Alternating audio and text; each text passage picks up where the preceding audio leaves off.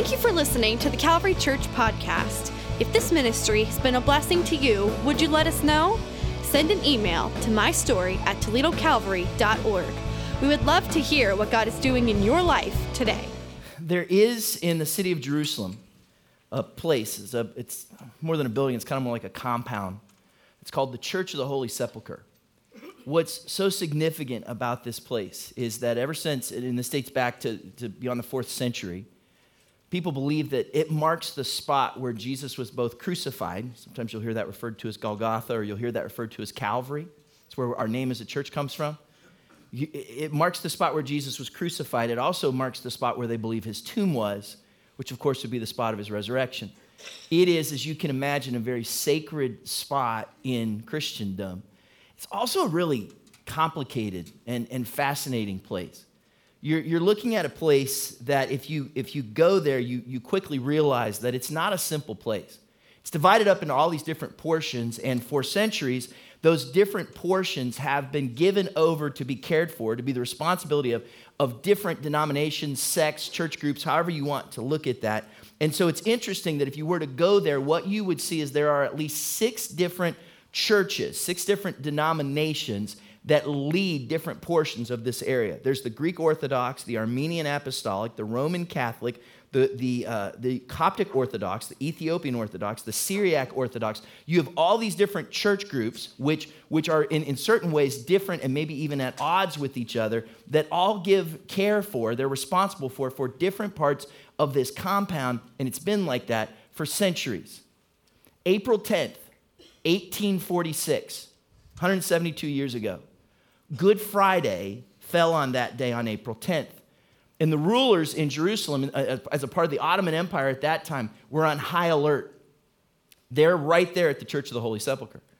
The reason being, and this is highly unusual, that Easter, the week of Easter, and thus Good Friday, fell at the same time for both the Roman Catholics and for the Orthodox. Now, we might not be familiar with this as a part of kind of the Western world because we would follow a Catholic calendar when it would come to religious holidays, but Orthodox Easter is often different from the Easter that we might celebrate. Like, for instance, our Easter is this Sunday, April 1st. Orthodox Easter is the following week on April 8th. That's when they would celebrate Easter.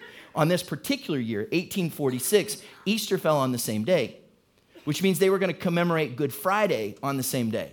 So on that morning at the Church of the Holy Sepulchre, the Greek Orthodox and the Roman Catholics had a race to see who could get to the holy place and set their stuff on the altar to be able to celebrate Good Friday first. What's interesting is that as they got there, they didn't just bring their religious elements. There were monks who not only brought incense burners, but also smuggled in pistols and daggers. They came in ready for a fight. The Greeks got there first. And when they got there, they set up, and the Roman Catholics just barely beat them to the altar. The Catholics said, "Who told you you could celebrate first?" The Greeks said, "Who told you you could celebrate first?" And a fight kind of ensued. First, they started pointing fingers and calling names.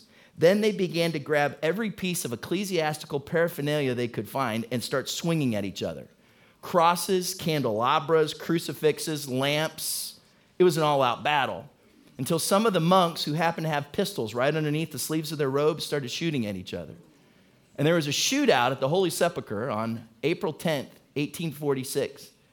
Shots were fired. The Ottoman troops came rushing in to stop it. But by the time they got there, there were 40 people dead inside the Church of the Holy Sepulchre. That doesn't sound like a Good Friday now, does it? Look, I'd never heard that story before until I was reading it earlier this year. And I thought, how tragic is that? That there were people who on the day that one died to save us, that 40 people had to die because they fought over it. And for some reason, when I thought about that story, there was a passage of Scripture that came to my mind. Romans chapter 5, it's this fascinating Scripture. In fact, if you have your Bibles, you can turn there with me. Romans chapter 5, Paul is speaking. Paul the apostle is writing, and he's talking about this day. He's talking about what Jesus did for us on the cross. And he says this, Romans chapter 5, verse 6. He says, "You see, at just the right time, when we were still powerless, Christ died for the ungodly. Very rarely will anyone die for a righteous person, though for a good person, someone might possibly dare to die. But God demonstrates his own love for us in this, that while we were still sinners, Christ died for us. Since we have now been justified by his blood, how much more shall we be saved from God's wrath through him? For if while we were God's enemies, we were reconciled to him through the death of his son, how much more, having been reconciled, shall we be saved through his life? When I read that scripture, one of the things that captured my attention was that Paul, and he's writing to the church in Rome, but in effect, God's word is writing to us. Paul, as he writes this, starts calling people names. It's never nice to call someone a name. Did your mom teach you that? You don't call people names. I'm going to guess that when the fight broke out, 1846, Jerusalem, Holy Sepulchre, I bet there was some name calling going on between the Greeks and the Romans. I remember when the fight broke out, kind of about, 1979, my driveway under the basketball hoop with my cousin Rob. Guess what started it? Name calling. Didn't help that he was winning, but name calling. When you call names, there's this nastiness that comes out. Nobody likes it. But sometimes you got to hear the truth. And so in this passage, Paul calls us, he calls you and I some names. He tells us what we were. Four words here that actually are pretty strong words. Look at the first thing that he says. Number one, and we see this actually, Romans chapter 5, verse 6. Look again at what he says. He says, you see, at just the right time, when we were still powerless, Christ died for the ungodly. In that verse, number one, he says, we were called powerless. He calls us powerless. Now, if you've ever been called weak, if you've ever been called incapable, if you've ever been called incompetent, then you know it's not a nice thing to be called powerless. Powerless means that you're unable to do the thing that needs to be done. And if you've ever been in a situation where somebody's called you that, or let's just be more honest, have you ever been in a situation where you feel like you are, where you're powerless, where there's nothing you can do to fix or remedy the situation? In those moments, it's tough. It's eye-opening. It can be crushing. It can be overwhelming to go, there's something that needs done here, and I can't do anything about it. You might have experienced this maybe just as basic as things that you've got in your world that need fixed, something in your home, something with your car, and you look at this thing and you go, this needs fixed. And your first response, I don't know if you're like me, my first response is always, I can fix this. I can do this. It's not always Rhonda's first response. It's always my first response, right? I can fix this. And then oftentimes you realize little things, yeah, I can fix. Big things, no, I'm powerless. What's your response? Sometimes my response when I'm powerless is just to go, I can't do it. I got to get somebody to help me. Other times it's, I bet I can fix this. And I get this kind of, almost this defiant independence about me. I'm going to fix this thing. I'm going to make this thing right. I'm going to do everything I can to get this back together. And most of the times, it only means that I fail and then somebody else has to come back and fix it anyways, right? Anybody else?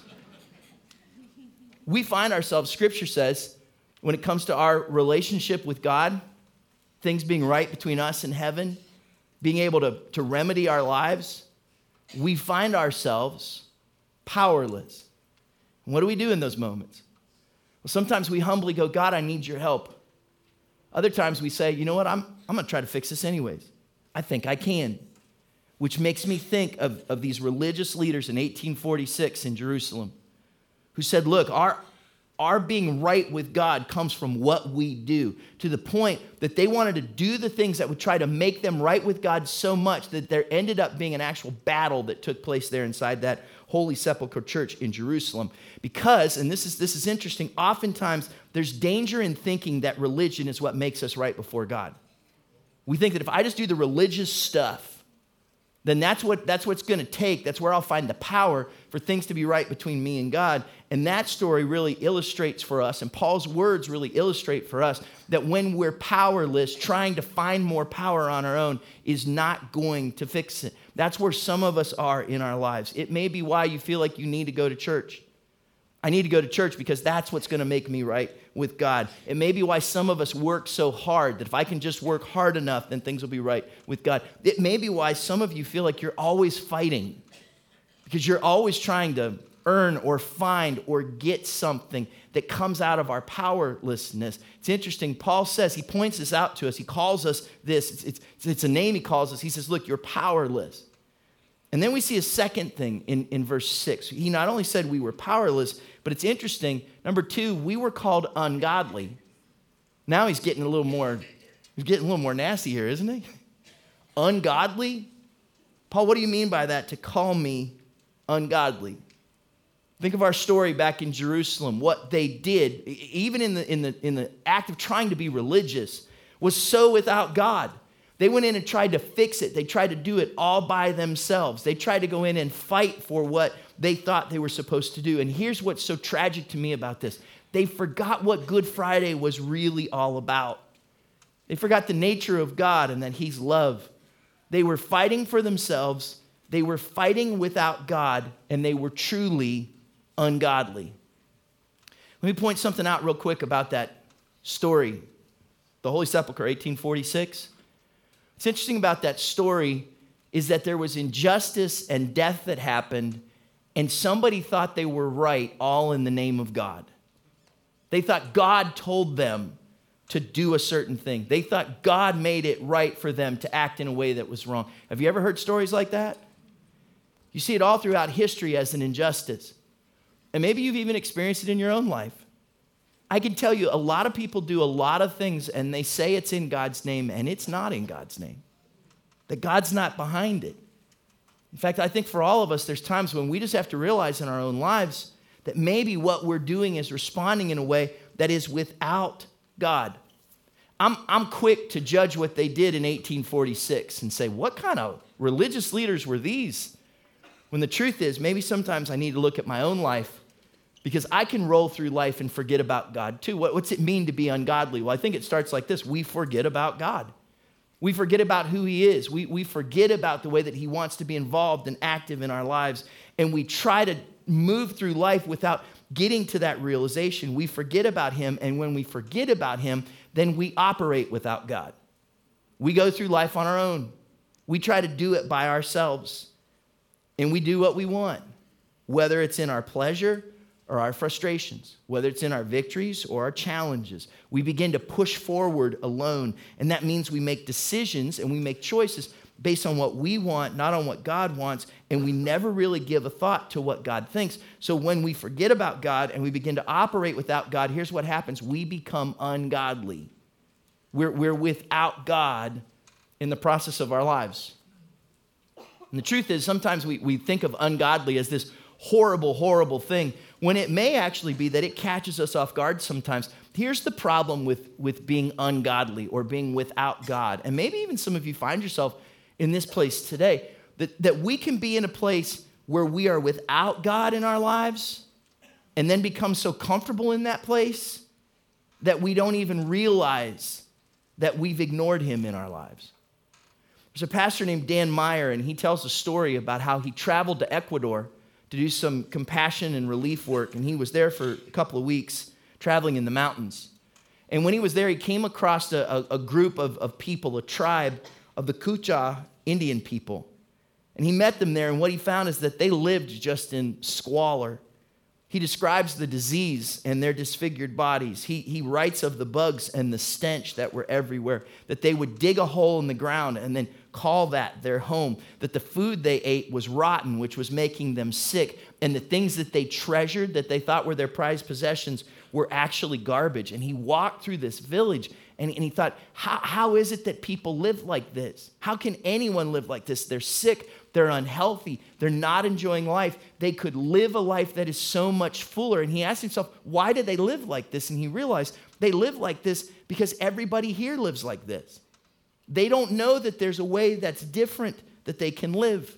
They don't know that there's a life that's abundant and available to them. And I think for a lot of us, this is what it looks like to live a life that's ungodly. We find ourselves in a place without God, and because we've pushed him aside, we fail to realize all the blessings that can come to our lives with God in our lives. if we would open up the grace, the forgiveness, the joy, we think we're stuck just living the way that we are. When what if we open up our hearts and said, God, you come into my poverty, you come into my squalor, you come into my lack, you come into my fear, you come into my doubt. And when we invite him in, instead of living in a way that's ungodly, he comes into our lives and he changes things. How many of you have found that life with God is a whole lot better than life without God? Anybody? It makes a difference in our lives. But Paul has to get our attention. So he says, look, I'm going to call you a couple of names. You're powerless and you're ungodly. Here's a third name that he calls us. We were called sinners in this passage. We were called sinners.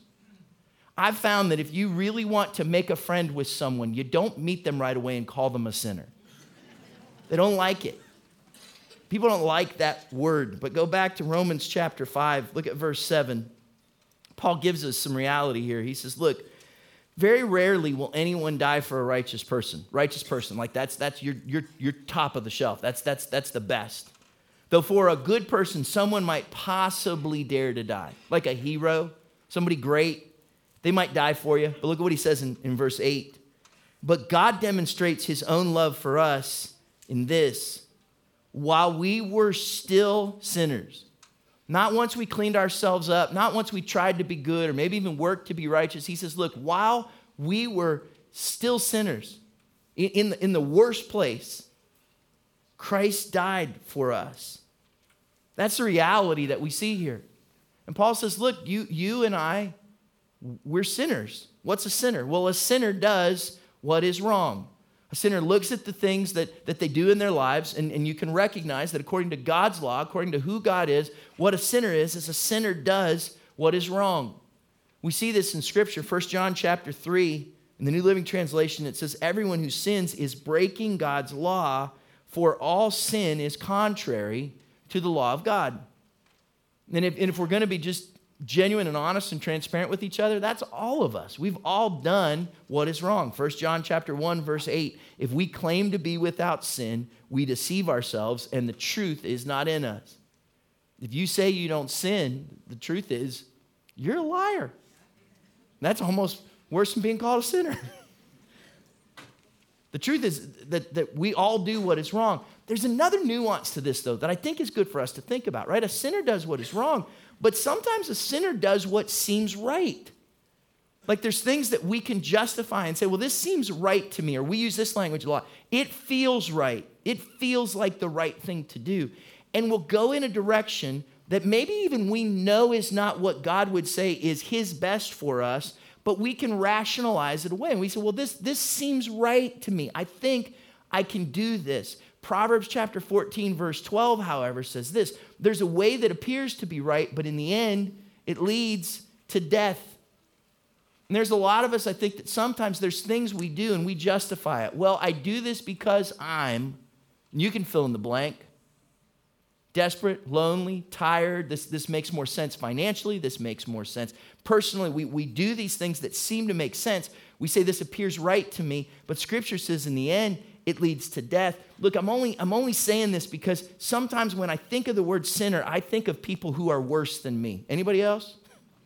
Sinner, they've got to be worse than me. And I need to realize that sinner is me, because sometimes the very things I think are the right things, God would say are the wrong things. But God, I can explain this. Just because you can explain something doesn't make it right? You ever been late for work? I have this tendency that if I'm late for somewhere, my foot gets a little heavier. Anybody? And so if I'm going 70 and a 35, I'm saying if I'm going 70 and a 35, one of mommy's finest pulls me over, and they come walking up to the window, I would sit there and go, Lord, I pray it's one of the officers that helps us at the church. I pray they'll recognize me as Pastor Chad, right? You have that moment?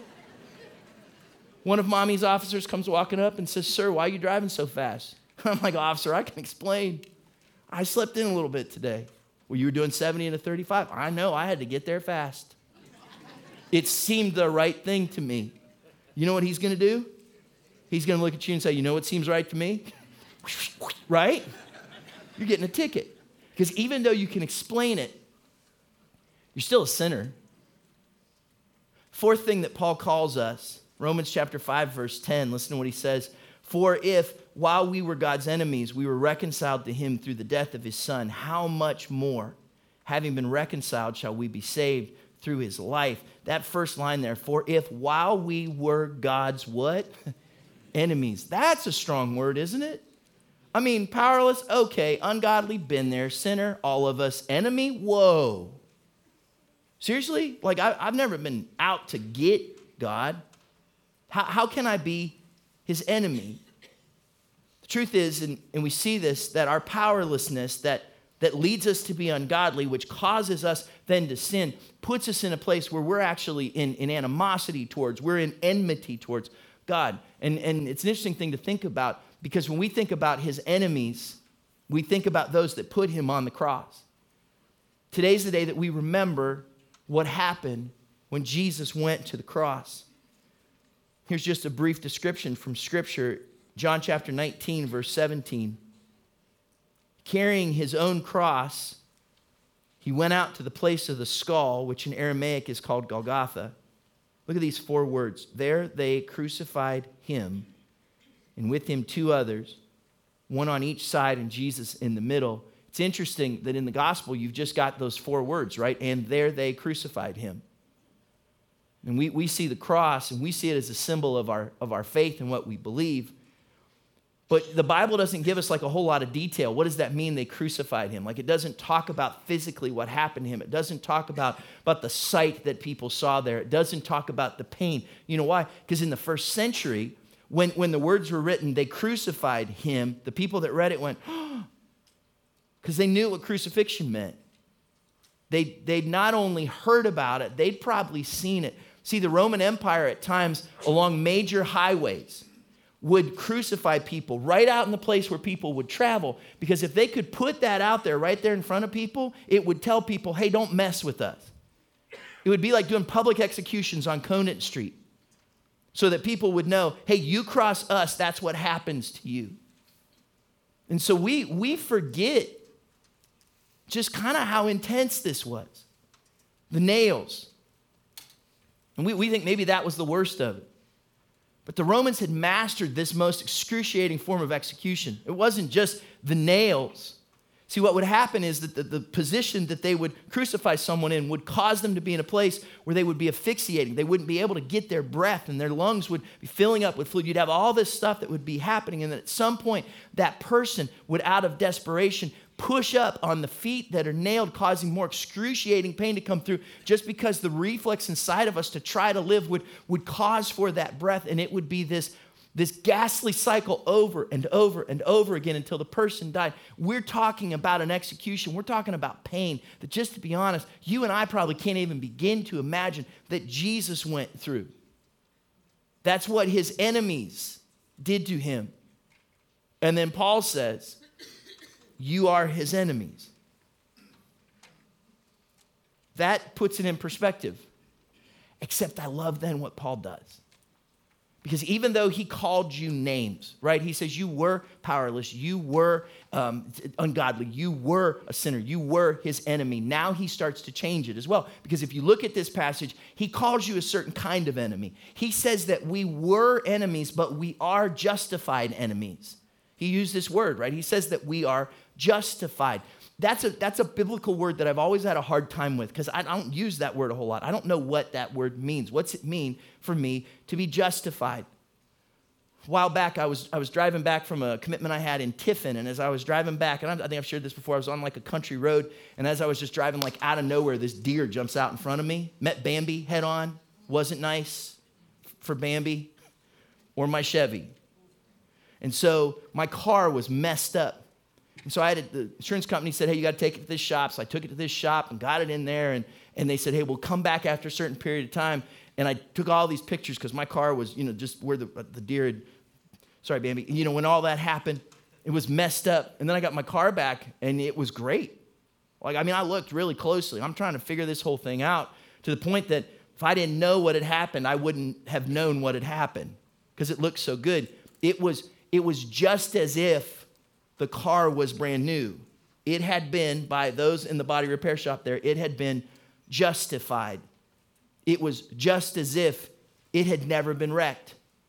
And when Jesus comes into our lives, right, there's this enmity, there's this sinfulness between us and God. But when Jesus comes in because of what he did by his blood, it's just as if we had never sinned. He repairs that in our lives. I love this, the New Living Translation, Romans 5:9. And since we have been made right in God's sight by the blood of Christ, he will certainly save us from God's condemnation. Because of what Jesus did on the cross, you and I have been made just as if we've never sinned. That's good news, right? Gets better. Look at this. We are not only justified enemies, we are reconciled enemies.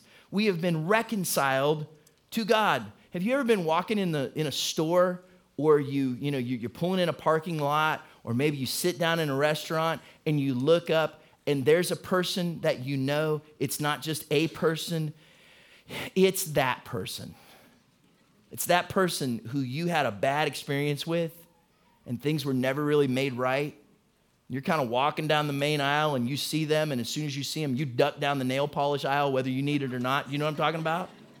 Because you're like, I just don't want to see them, because there's still this animosity, maybe even hostility that's there. Anybody like that feeling? Like, it's horrible. If you've ever been in a place like that, where you're just like, not them. How would you like that with God? And it says that because Jesus shed his blood for us, we've been reconciled. We're not at enmity with him anymore. We're reconciled enemies, and we're saved enemies. He uses this word saved in this passage. We're saved because of what Jesus did for us on the cross. Every so often you hear a story in the news, or you watch a movie where our courageous military goes in and rescues someone. That's what Jesus did. He rescued us from our powerlessness and our ungodliness and our sinfulness and our enmity. He saved us, which means this, and we're going to look at this when we get to communion, because he justified and reconciled and saved us. You know what we are? We are loved enemies. Even though we were God's enemy, he loved us by sending his son to die on the cross for us, and that's a powerful thing. And let's just be honest, that's what was missing in 1846 at the Church of the Holy Sepulchre, where these 40 people died so tragically, celebrating, remembering how one had died for them. They lost out on the love. And what I don't want you to forget today is when you look at this cross, how much Jesus loves you. Do you remember what he did on the cross? I don't know how I would have responded if someone was crucifying me. But as they crucified him, do you remember Jesus said, "Father, forgive them, for they do not know what they are doing." Out of his love, in that moment, he asked for God to give them forgiveness. And you know who else is able to receive that forgiveness today? You and me. You know, in that moment, as he was being crucified, one of the criminals that we read about that was on the side of him on the cross said, "Jesus, will you remember me? When you come into your kingdom, will you remember me?" And Jesus makes him a promise. He says, "Truly, I tell you, today you'll be with me in paradise." Extending that love. It's what it was all about. And so then as he was on that cross, as he breathed his last, he offered that love to people. He offered that love to us. He offered that love to you. We were powerless and ungodly and sinners and his enemy, and yet he offers that love to you. Romans chapter 5, verse 8. But God demonstrates his own love for us in this: while we were still sinners, Christ died for us. You ready for the good news? We are his enemies no more, because of what Jesus did on the cross. So I want to invite you to bow your heads and close your eyes for just a moment. And in just a few moments, we're going to come to a place of communion. We're going to come to the Lord's table, and we're going to share together in remembering what Christ did for us. Communion is this powerful experience because it allows us to tangibly remember this incredible spiritual truth. The bread will represent Jesus' broken body, and the cup will represent his shed blood. And when we come to this moment, we're reminded that he died for us because of his love for us to make things right between us and God. And what that means is that at some point, you and I, we come to a place in our lives where we realize, God, I can't do this on my own, and I need you. Jesus, I need you to be my Savior. That word Savior is powerful because it means he's the one that brings forgiveness. And some of you know what it's like. Maybe you even feel that today, like you're powerless, like you need his power and his grace in your life, that you know you can't do it on your own anymore. To say, Jesus, I need you to be my Savior and bring me forgiveness and bring me peace where there's been chaos and bring me your joy where there's been guilt. And God, to bring me hope where all I've seen is just darkness. God, I need you to be my Savior. And today, if you haven't known him as your Savior, you can pray and ask him to be your Savior and to be your Lord, which is where you say, God, I give my life to you. I look to you to bring me purpose. I look to you to bring me hope. I look to you to guide my decisions. And when we make Jesus our Savior and our Lord, we find that he justifies us and reconciles us. He saves us by his love for us. And it's this powerful truth. And it's why we remember Good Friday, because when Jesus died on the cross, it changed everything. And so before we come to the Lord's table, it may be that you're here today and you would say to me, Chad, I need that grace in my life. Chad, I need that forgiveness. I need to make Jesus my Savior and my Lord. Then I want to take a moment before we come to this time of communion. We're gonna pray a prayer. If you're here today, and I've got just two questions for you. If you're here today and you know that Jesus is your Savior and your Lord, and on this Good Friday, you remember, you commemorate, you thank God for what Jesus did on the cross for you, would you just raise your hand? You know that he's your Lord and Savior. And you thank him for that today. That's awesome. Man, hands all over. Here's my second question, that maybe you're here and you'd say, today I need Jesus to be my Savior and my Lord. Whether you're in this room or you're in auditorium 2, or even if you're watching on a screen somewhere, if you know that you need Jesus to be your Savior and your Lord today, to make things right between you and God, would you just raise your hand right now? That's you. Yeah, awesome. Yeah, awesome. I see those hands. Anybody else? You know you need Jesus to be your Lord and Savior today. Here's what I'm going to do. If you raised your hand either one of those times, you know he is your Savior or you need him to be. Would you pray this prayer with me? Dear Heavenly Father, I thank you for Jesus, for sending your Son to die for my sin. I ask today that you'd forgive my sin, change my life, be my Savior, and be my Lord. In Jesus' name, amen. I'm going to invite the ushers to come at this time, and we're going to share together in communion. Paul writes to the church about communion. He says this in 1 Corinthians chapter 11. So then, whoever eats the bread or drinks the cup of the Lord in an unworthy manner will be guilty of sinning against the body and blood of the Lord. Everyone ought to examine themselves before they eat of the bread and drink from the cup. For those who eat and drink without discerning the body of Christ eat and drink judgment on themselves. So in just a moment, the elements will be distributed. The bread, which represents Christ's broken body, the cup, which represents his shed blood. I'd ask that you hold on to all those things, and then once everyone's been served, we're going to take time to share in those things, and we'll share in those things together.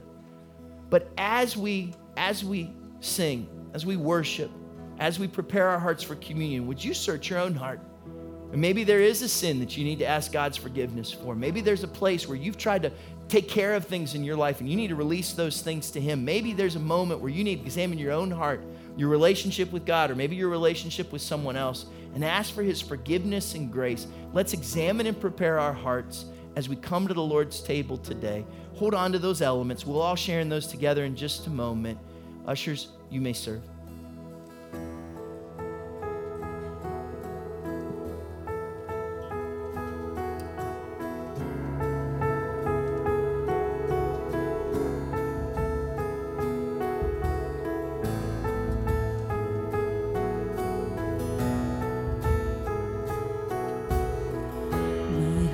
Is built on nothing less than Jesus' blood and righteousness. I dare not trust the sweetest frame, but wholly trust in Jesus' name.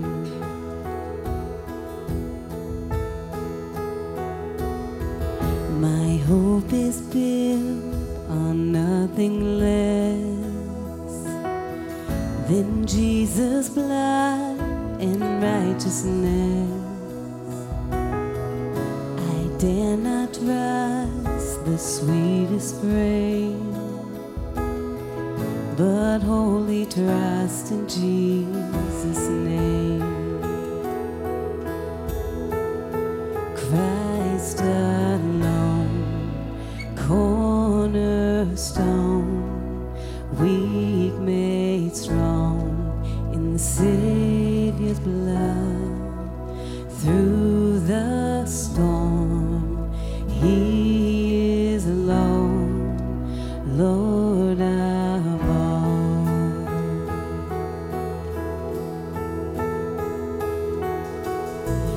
When darkness seems to hide His face, I rest on His unchanging grace. In every high and stormy gale, my anchor holds within the veil.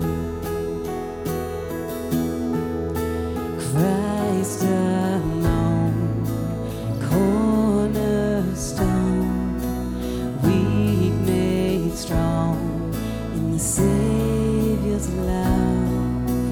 Through the storm, He is Lord, Lord of all. Christ alone, cornerstone, weak made strong in the Savior's love. Through the storm, He is Lord, Lord of all.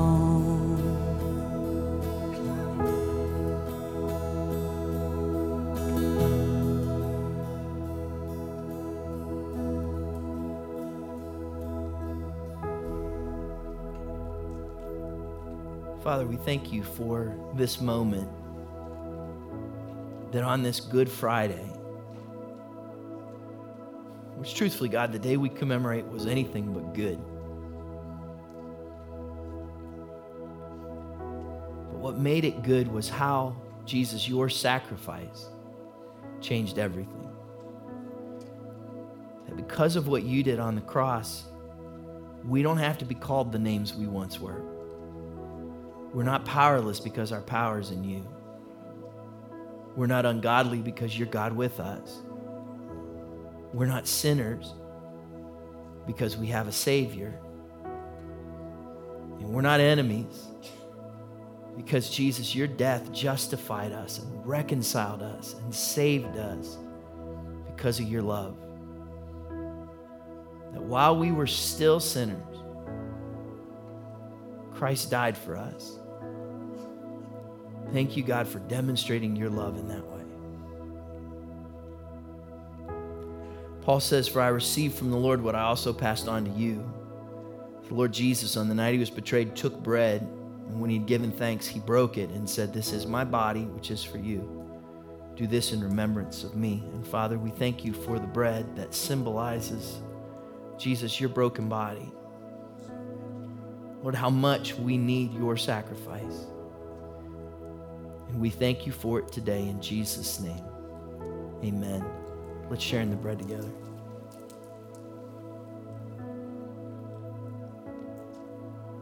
In the same way, after supper, he took the cup, saying, the cup is the new covenant in my blood. Do this whenever you drink it in remembrance of me. For whenever you eat this bread and drink this cup, you proclaim the Lord's death until he comes. So, Father, we thank you for the cup. More than just a symbol, it's a reminder that we have been made right in God's sight through the blood of Jesus Christ. And that in your blood is life. Lord, somebody here today needs to hear that there's life available to them. Maybe around them they've sensed death, or they've sensed frustration, or they've experienced loss, and they need to know that in you there's life. Jesus, we're reminded that because of your blood, there's healing. Somebody here today needs a healing touch from you. Lord, in their body, because there's been a diagnosis or a weakness or a disease or an experience that has left them in need of healing. Jesus, thank you that there's healing available by your blood. Lord, somebody here today needs hope. And the blood reminds us, your sacrifice reminds us, we do this in remembrance of you until you come, that you're coming again, that there is hope. And no matter the situation we're in, no matter the situation our job's in, or our marriage is in, or our family's in, no matter the doubt or the depression or what we may be facing in this season, that there's hope through Jesus Christ. And so, Lord, we don't just join in religious symbolism.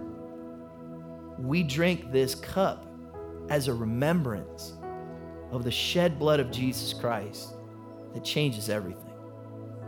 Lord, we thank you for this as we share in the cup together. Let's share in the cup together.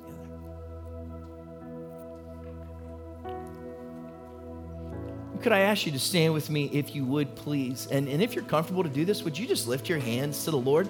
Would you just thank him right now for your sacrifice? We're going to continue to sing. We're going to take just a moment to worship before we leave. But would you right now just thank him? God, we thank you for your sacrifice.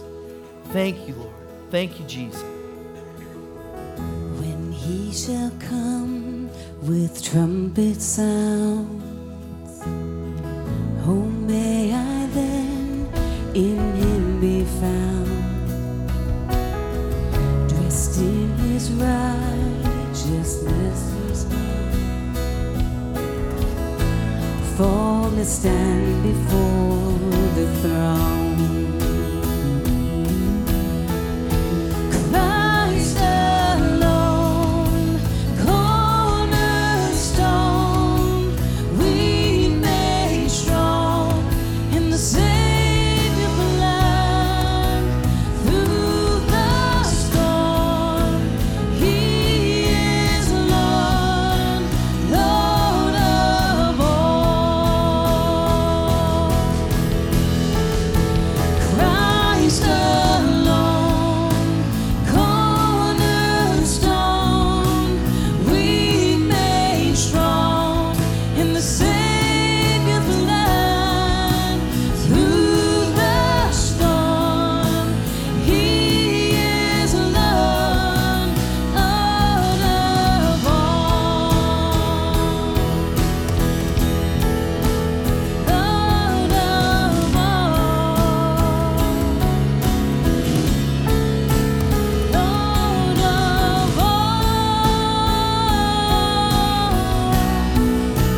Lord of all. Thank him today. Thank you, Lord. Thank you, God. Two quick things. If you today prayed to ask Jesus to be your Savior and Lord, or if you want more information on what it means to be a follower of Jesus Christ, as you leave the auditoriums today, you'll see a card that looks like this. It says, I have decided.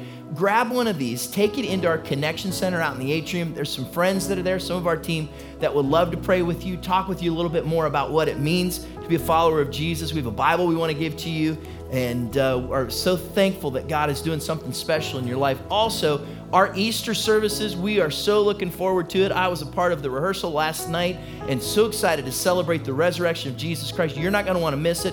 4 and 6 tomorrow on Saturday, and then our regular service times 8:15, 10, and 11:45. We'll have our generation service at 8:15 and 10, and we'll also have live worship in all three services on Sunday in Auditorium 2, and we are looking forward to what God's going to do. Let me pray for you before we go. Father, thanks for this Good Friday.